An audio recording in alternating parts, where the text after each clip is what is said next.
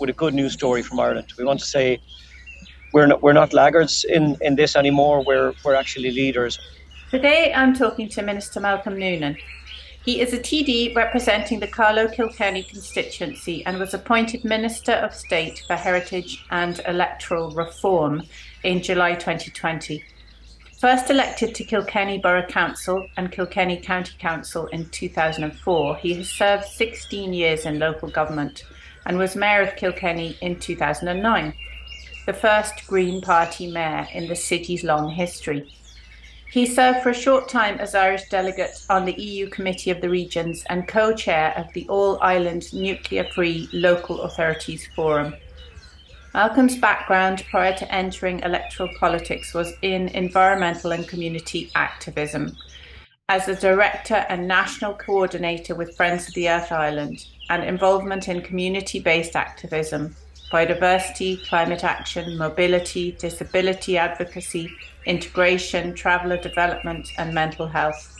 His professional work has spanned landscape gardening, suicide prevention, and graphic design. He holds qualifications in industrial design and a BA with honours in rural development. Thank you so much, Minister, for being on the Nature Magic podcast. And I can see you're driving along in a car. So would you like to tell the listeners where you are? We're just, first of all, it's fantastic to join you. Honoured to be on the Nature podcast, and great.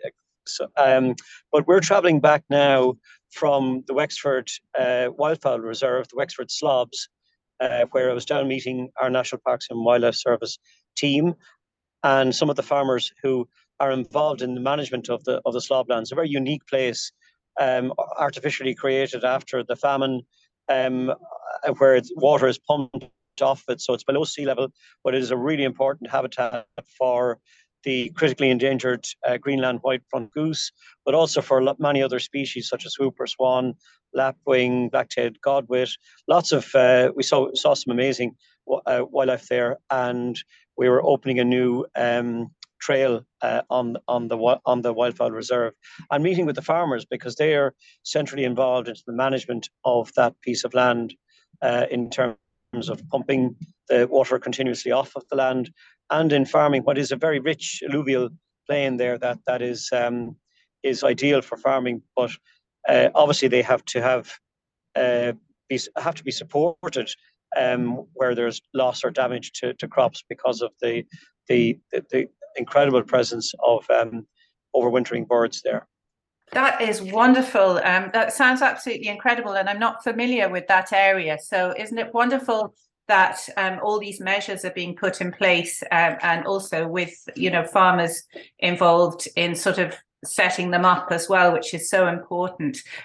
When I asked for the interview, we had heard about the basking sharks who now have protection, but it seems that every other day we're hearing good news about what the government is trying to achieve for biodiversity and the environment. So I'm going to ask you a bit about that in a minute, but would you tell the listeners just briefly what sparked your love for the environment originally?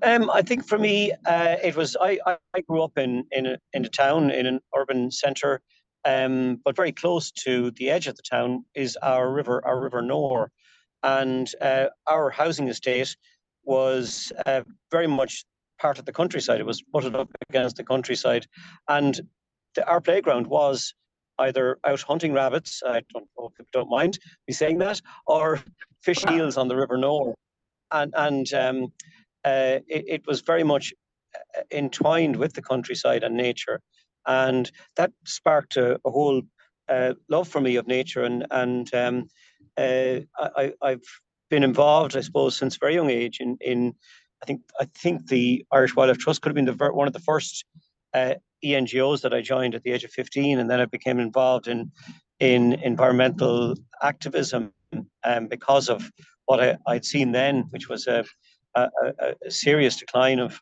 our natural world. And so, yeah, I think that I suppose it was a strange enough journey and unorthodox in some ways, but it is important, I think, that every young person has an opportunity to engage with nature, because I think that spark is there in all of us. And recently with the Children and Young People's Assembly on Biodiversity, I met them down in Killarney, and I was just completely blown away by their interest and their knowledge. And that's why I think that, to me, I see that as a huge opportunity for engagement on this big challenge that we have around biodiversity. Yeah, I totally agree. It's the connection is really the first step, because until you connect people, they don't really care, or they don't know how to care. So can you tell us a few of the lovely actions that are going on, like the basking sharks being protected? And I know you have instigated other projects as well. And then there's the wider improvement in the CAP payments. Whatever you can tell us that's positive coming from the sort of government end. Yeah, there's much, but there's also so much to catch up on. I mean, the basking shark was really significant, and I think it was important and wonderful to work with the Irish Basking Shark Group and Deputy Jennifer Whitmore on that. And I think while that, species like the basking shark are the big sexy species, then we also sign into protection some other invertebrates, lichens and mosses. They may not be as grab as many headlines, if any at all, but it's really important to start putting in that level of protection. And I think so in government, and what we've been trying to do over the last 2 years, somewhat has played a bit of catch up, where there was a lost decade where there was an underfunding of national parks and wildlife service, and then trying to shape and influence the next CAP strategic plan towards more good environmental practices on farms, and supporting farmers to do that. I think that was important. So on the other pieces of work around the marine protected areas, the expansion of our protected area network in our oceans, the additional funding that we're able to put into place into the National Parks and Wildlife Service to tackle things like wildlife crime, but also to improve the status of our national parks, our nature reserves, and then look forward to the big challenge, which is the nature restoration law, which is going to be really significant and important for Ireland, and trying to put our shape on that and work particularly with the largest landowners in the country, who are our farmers, to ensure that they are supported if we are to embark, and we have to embark on this big nature restoration project, that there is financial mechanisms in there to support them to do that. I suppose those are the big pieces of work. We've managed to roll out additional biodiversity officers into 2023 and 2024. So we should see every local authority in Ireland having in place a biodiversity officer. And I think that's really critical, particularly as we're now embarking on our 4th National Biodiversity Action Plan. And we need those positions at every county to oversee the implementation of the Biodiversity Action Plan, and to ensure, again, that communities are front and centre of it. Because I think for far too long we've seen this in nature conservation globally, that we've looked on nature in isolation from people, and we can't conserve nature without farmers, can't do it without communities.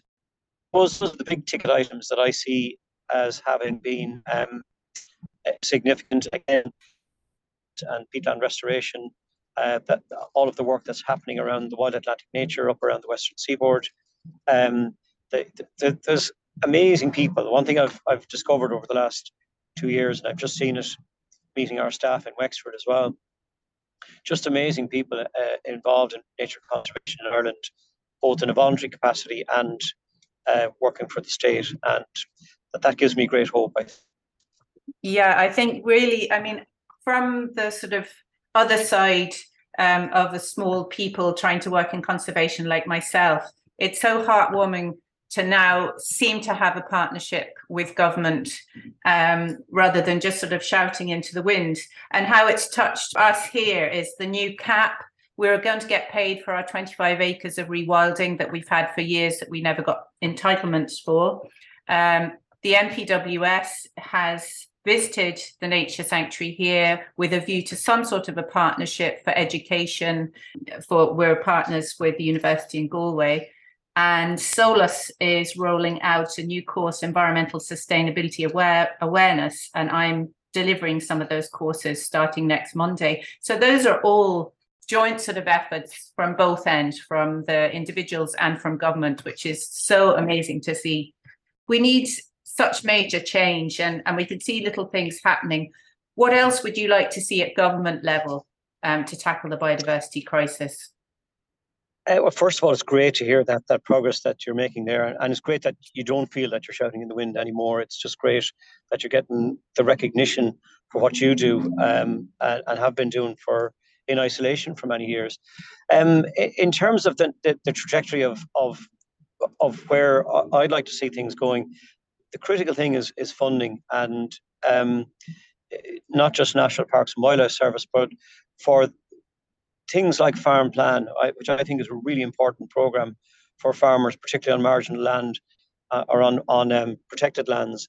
I think funding to support landowners in particular to carry out the right measures for nature, looking at the co-benefits for climate and water, that is the way to go. And I think this round of CAP has been a step in the right direction. I think it needs to go further. But I do think that funding is critical. We need an all-of-government approach to it, to conservation, to biodiversity, and that's what we've been trying to do over the last couple of years as well, that it's not just the sole responsibility of the National Parks and Wildlife Service or the Department of Agriculture. It needs to be right across society, and government needs to show leadership, and that will bring communities with us. We also have international agreements to adhere to.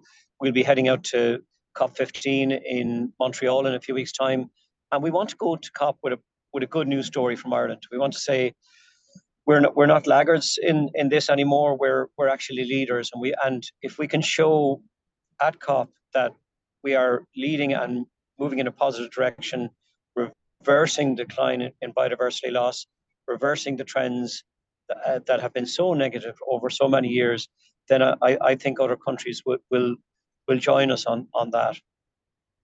I think it would be lovely to be a green leader in Europe. I mean, for biodiversity, that should be really the goal. Sounds absolutely wonderful. And the SOLAS, which is the state agency delivering further education training, have this module that they're delivering with all their courses, which is environmental sustainability awareness. So that's one thing to educate people to the actual fact of the matter of what is going on. And the other thing I think we're slowly chipping away at is this sort of fake setting the farmers against the environmentalists, because basically the farmers are the environmentalists as well. But they're struggling with big business sort of advertising and trying to promote their side of the story. So we need to get the farmers and the environmentalists on the same page, which I think is slowly happening with this communication and with the partnership for all these different schemes. But how else can we communicate this urgency to the public who are already in the cost of living crisis?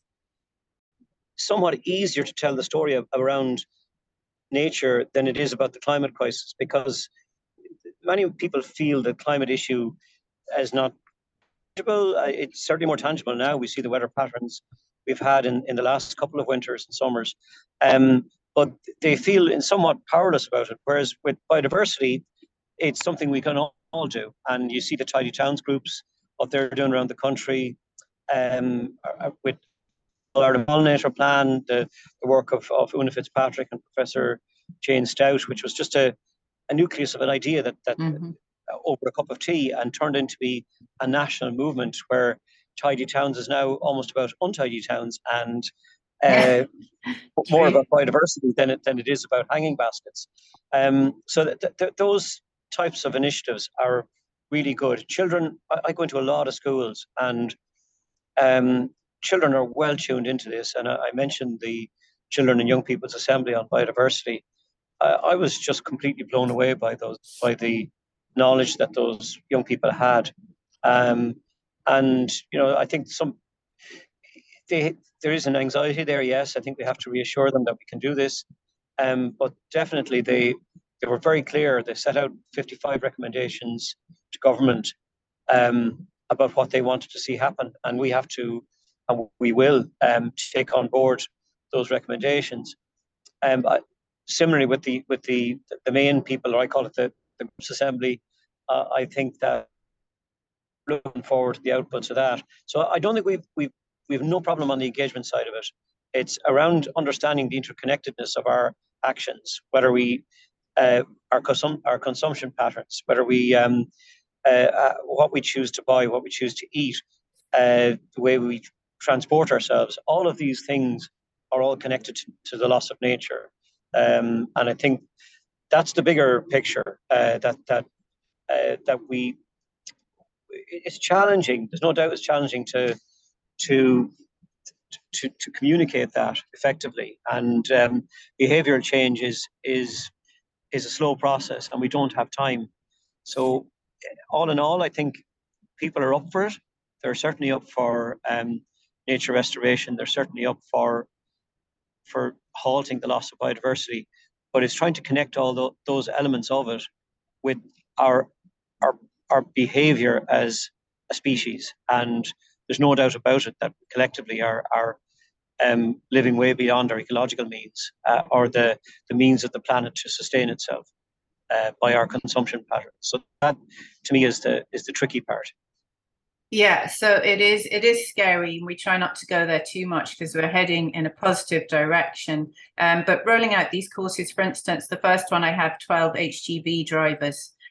So to get them, climate change is part of it. There's waste, energy. Obviously, cost savings are always popular with everybody. But it'd be interesting to see, they have to do an action plan at the end. What actions are they going to suggest for biodiversity? Then they have to do community action. And even if one of the actions that they do in their course that actually takes hold, that's going to make a huge change over the amount of courses that have been rolled out with this module in it. That's part of the education that's getting there. The other big thing is we need to encourage people to vote the right direction. So why should people vote Green? I would always say that they shouldn't. They should make their own choices. It's odd that I'd say that. What I'd love to see, and this is the other part of my portfolio, which is electoral reform, is to see the electoral commission that that is in the process of being established would have a key role to play in raising awareness, educating the public, animating young people to stand for politics, people from diverse backgrounds, and to create a space where our democracy can really flourish in an informed way. And that way people will make up their minds when they vote based on, I would hope, a broader set of criteria than just their pockets. Obviously, the cost of living crisis is huge, and it is going to be with us for some time, and it's affecting so many people. But we also have to think ahead for the future generations, and the choices we make as voters have an impact on our children and our grandchildren. So I think it's critically important to engage people in politics. Obviously, I will say, my politics are green, and we think we have. I would, the answers. We don't.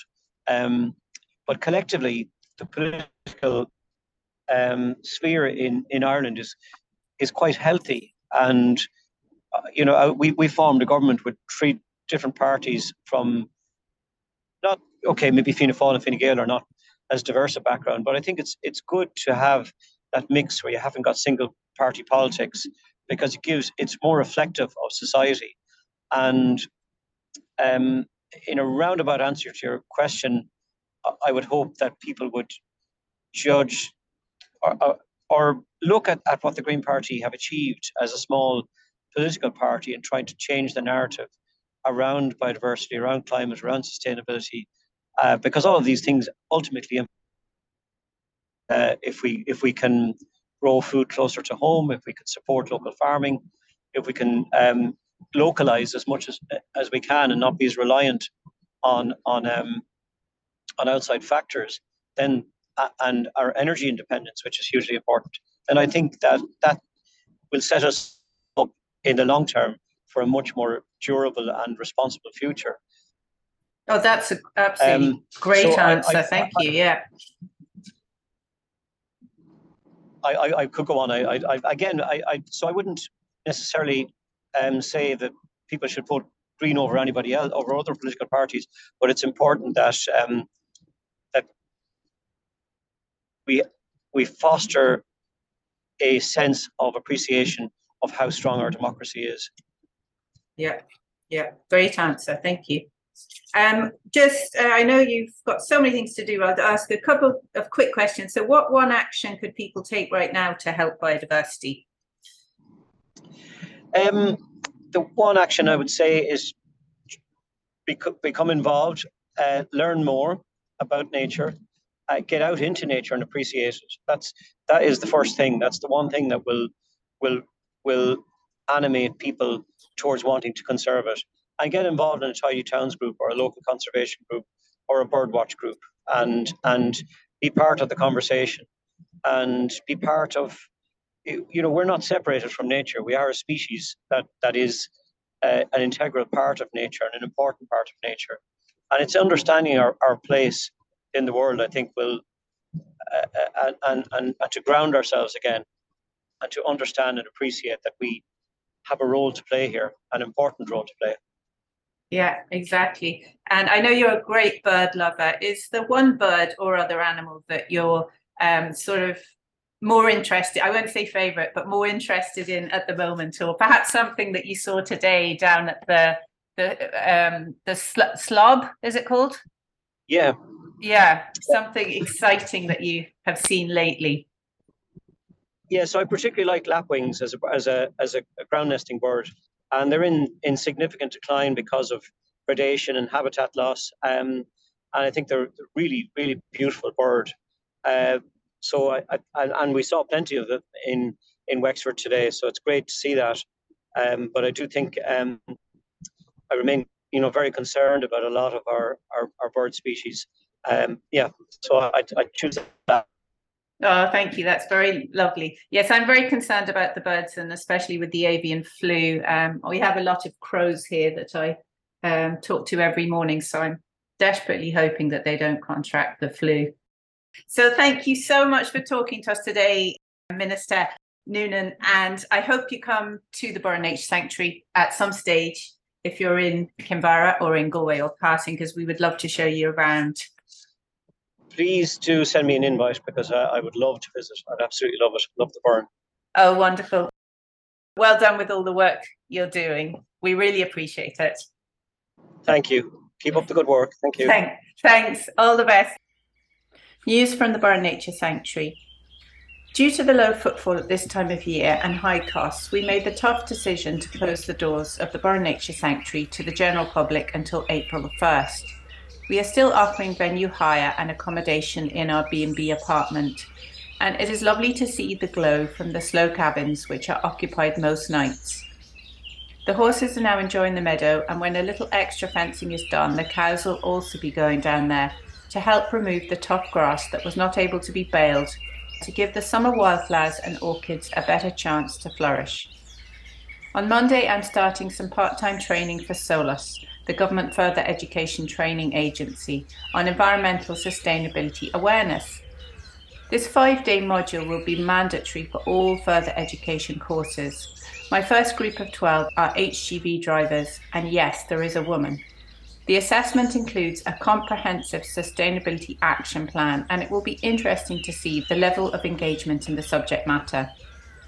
Other news, Dyson, our not-so-micro rescue pig, discovered his fence wasn't working and went for a wander around the nature walk.